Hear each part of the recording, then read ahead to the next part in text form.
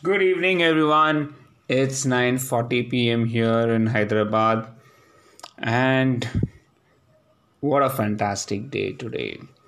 I actually overachieved my work in terms of getting things done. I had planned to clean one of the cupboards tomorrow, but I got it cleaned today itself, so that's an achievement in itself. Also, today my focus was on developing critical speed based training plan. For that, I had to rework on the zones.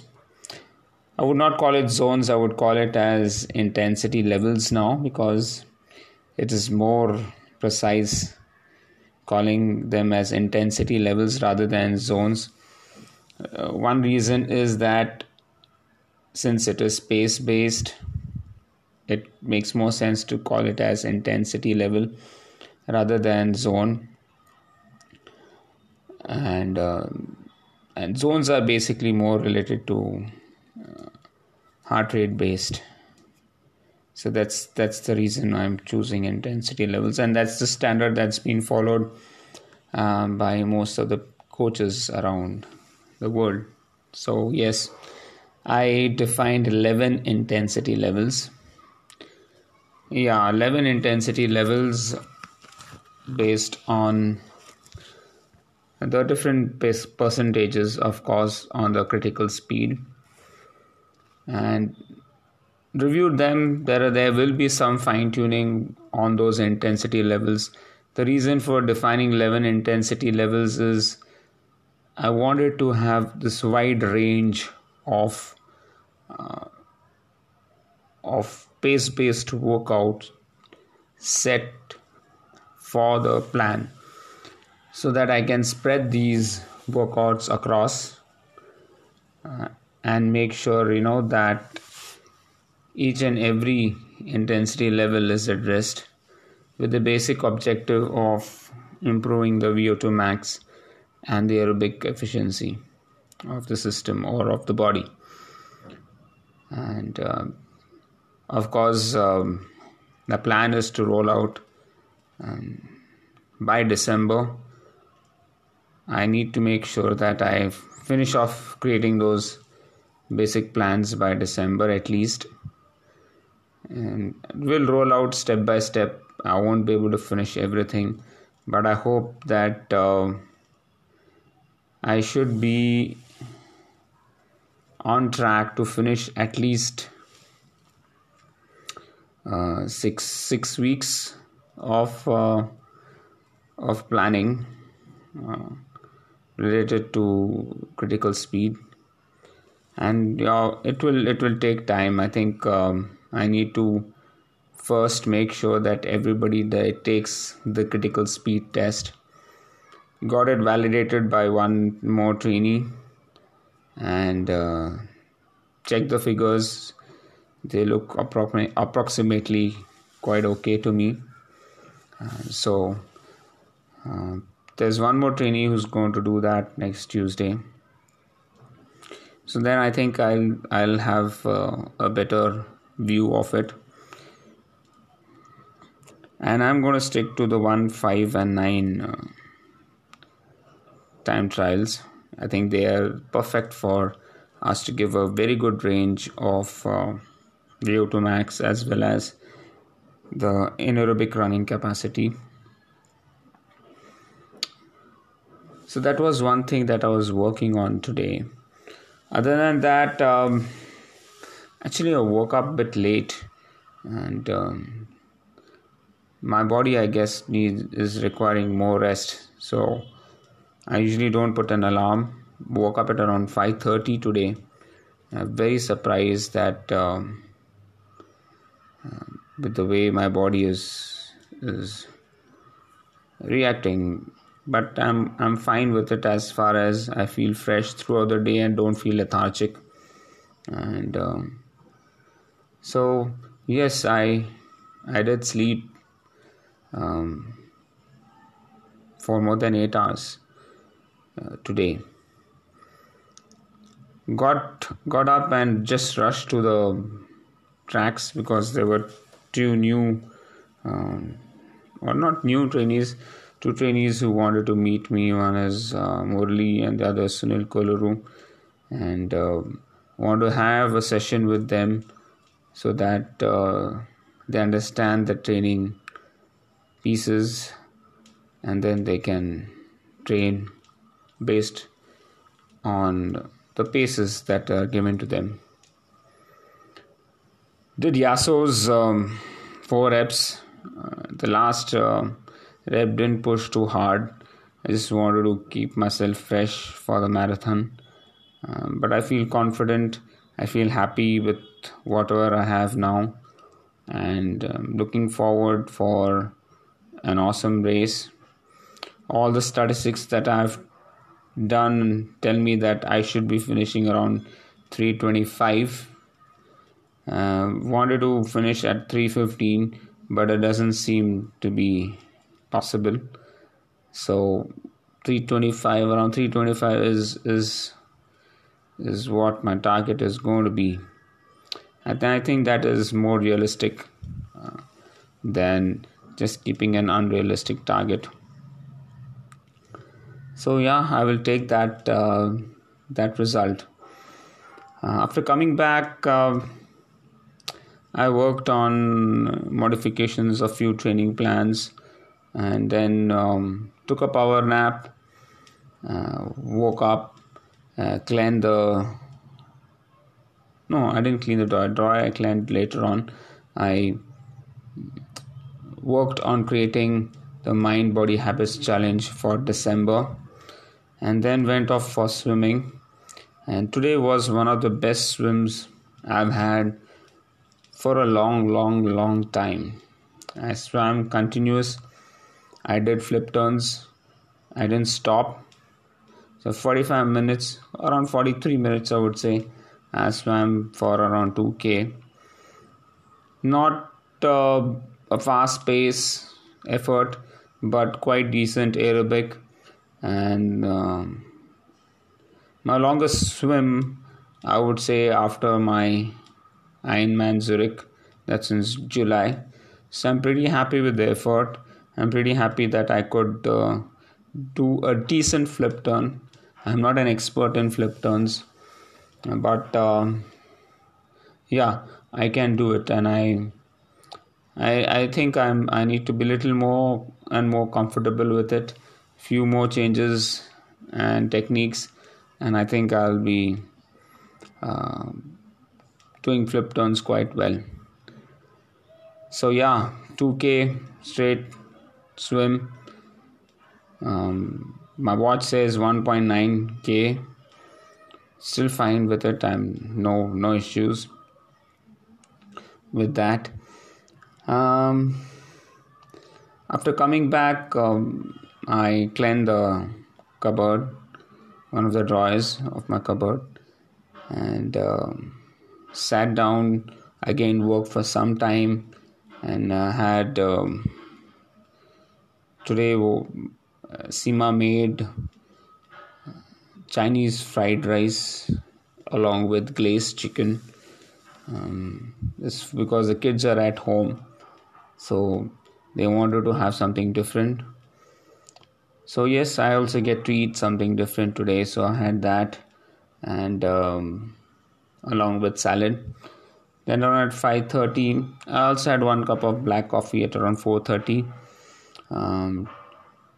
Took another power nap at around 3 o'clock, 3:30, and 4:30 I had black coffee. 5:30 I had Seema made prasada. That's Guru Nanak Ji's favorite prasad. So we made prasada today. Seema made prasada, and I had that as my dinner, along with nuts and seeds. Important message that Guru Nanak Dev Ji gave us. And today morning, Seema was explaining to our kids the mantra, the meaning, the Mool mantra that Guru Nanak Dev Ji had said. it's nice to give those teachings to our kids to understand that we need to respect all religions, and all religions are one. They convey the same message. So, yeah, that was one of the good things that we did today. And yeah, that's how my day spanned out. And looks good to me. I also had time for some entertainment. I saw a movie called Alpha in Amazon Prime. I saw that movie because it was dated, and it was saying that it some 20,000 years ago, blah blah blah, and that got me attracted towards it. But I didn't find the movie to be that great. I was also listening to an Audible book related to flow, and one sentence that I liked the most was the person was saying that if you want your love life to work, your relationship to work, you need to understand that they keep changing over a period of time. When you were young, when you were newly married, it was a different kind of a relationship. Now, after you have kids, the relationship changes, and we have to adapt towards those changes. And I think that was very beautifully put across by the author. And I completely agree that times change, the roles and responsibilities change. Even with our kids, the way our relationship with our kids also change over a period of time. We tend to be less of parents and more as friends, more as advisors. And then, it evolves. The relationship should evolve. And I think that's an important message. If you want to sustain a relationship, it has to keep evolving. It cannot be the same. And I think I could actually make a lot of sense in that sentence. Though the author was talking about flow state and how to achieve flow state in relationships too. Some beautiful examples were there. I would definitely recommend you to listen to that book. Makes a lot of sense what he's saying. Very simple stuff. And so overall, I could do so many things, I'm pretty happy about it.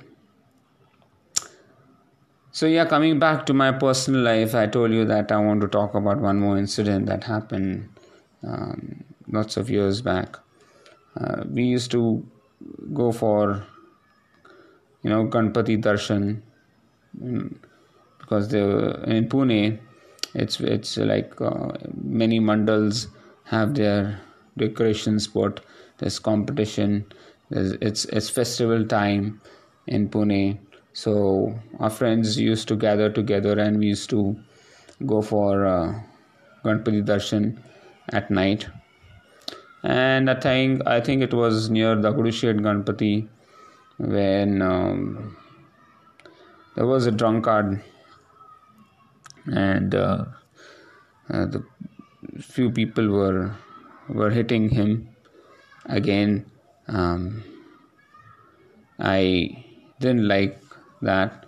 Just got into it and pushed the people back and asked them, to dare to hit me if you can, rather than hit a drunkard.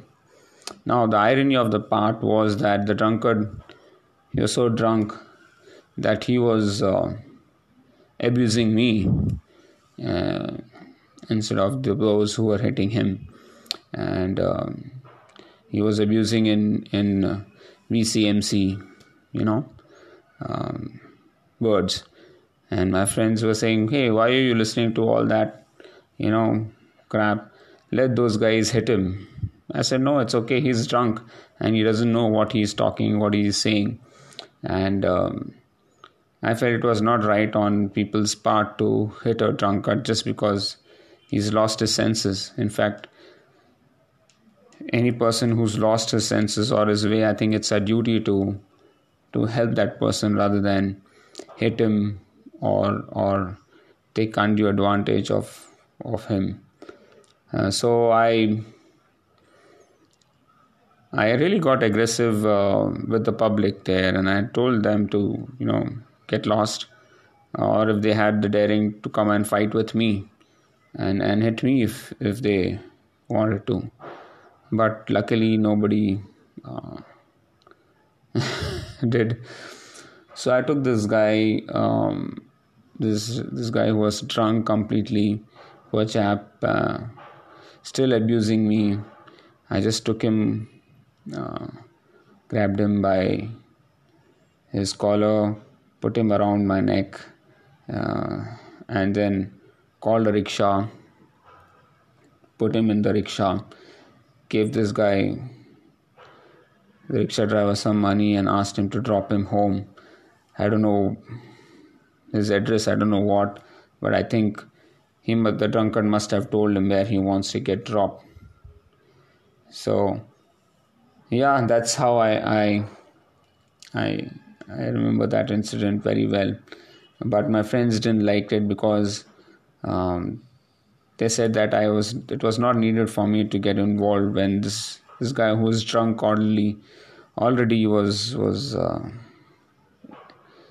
getting beaten, and for the right reasons, and why are you listening to so many abuses? But yes, for a change, I felt that I should not get triggered by the abuses that the person is giving me, because he's not in his senses. And I felt good helping that person, because I felt, number one, he was helpless, and I wouldn't want to be in his place ever. So so helping him was one of my primary motives. And I think this is what we should do in our real lives also, right? Whenever anybody needs help, they need not be drunk, but there are a lot of situations and times when people do need your help, and they are not friendly towards you. They are aggressive. They try to be rude to you. At that point of time, you need to understand where the person is coming from and try to help them as much as you can. I know you'll say, there is a limit to that you can help a person, but believe me, helping a person is the most important thing. This is just one incident. I know a relative of mine who used to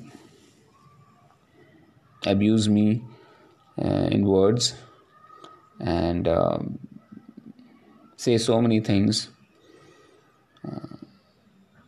but I still forgave that person. And today I'm lucky that the relationship still exists, and it's a beautiful relationship, and I'm happy that I didn't talk the same language as the other person talked, because when you love somebody, it should be without any terms and conditions. And perhaps a little bit of help can turn that person. And I have seen that happen so many times around me. People are not bad, and they don't intend to be bad. But situations, pressures, turn them into what they are not, basically. So it's a duty to help them come out of it, put in some sense in them without being aggressive, and give them the time and space to improve on. Because sooner or later they will really understand where they are going wrong, and improve on that. So that's it, folks. From my side, this is awesome to talk about this subject. I'm really enjoying recording these podcasts, and I hope also that you love to listen to these podcasts. Thank you so much for all the love and affection that you've given me. It means a lot. I'm very, very grateful and blessed. Thank you. Have a fantastic day. Bye-bye.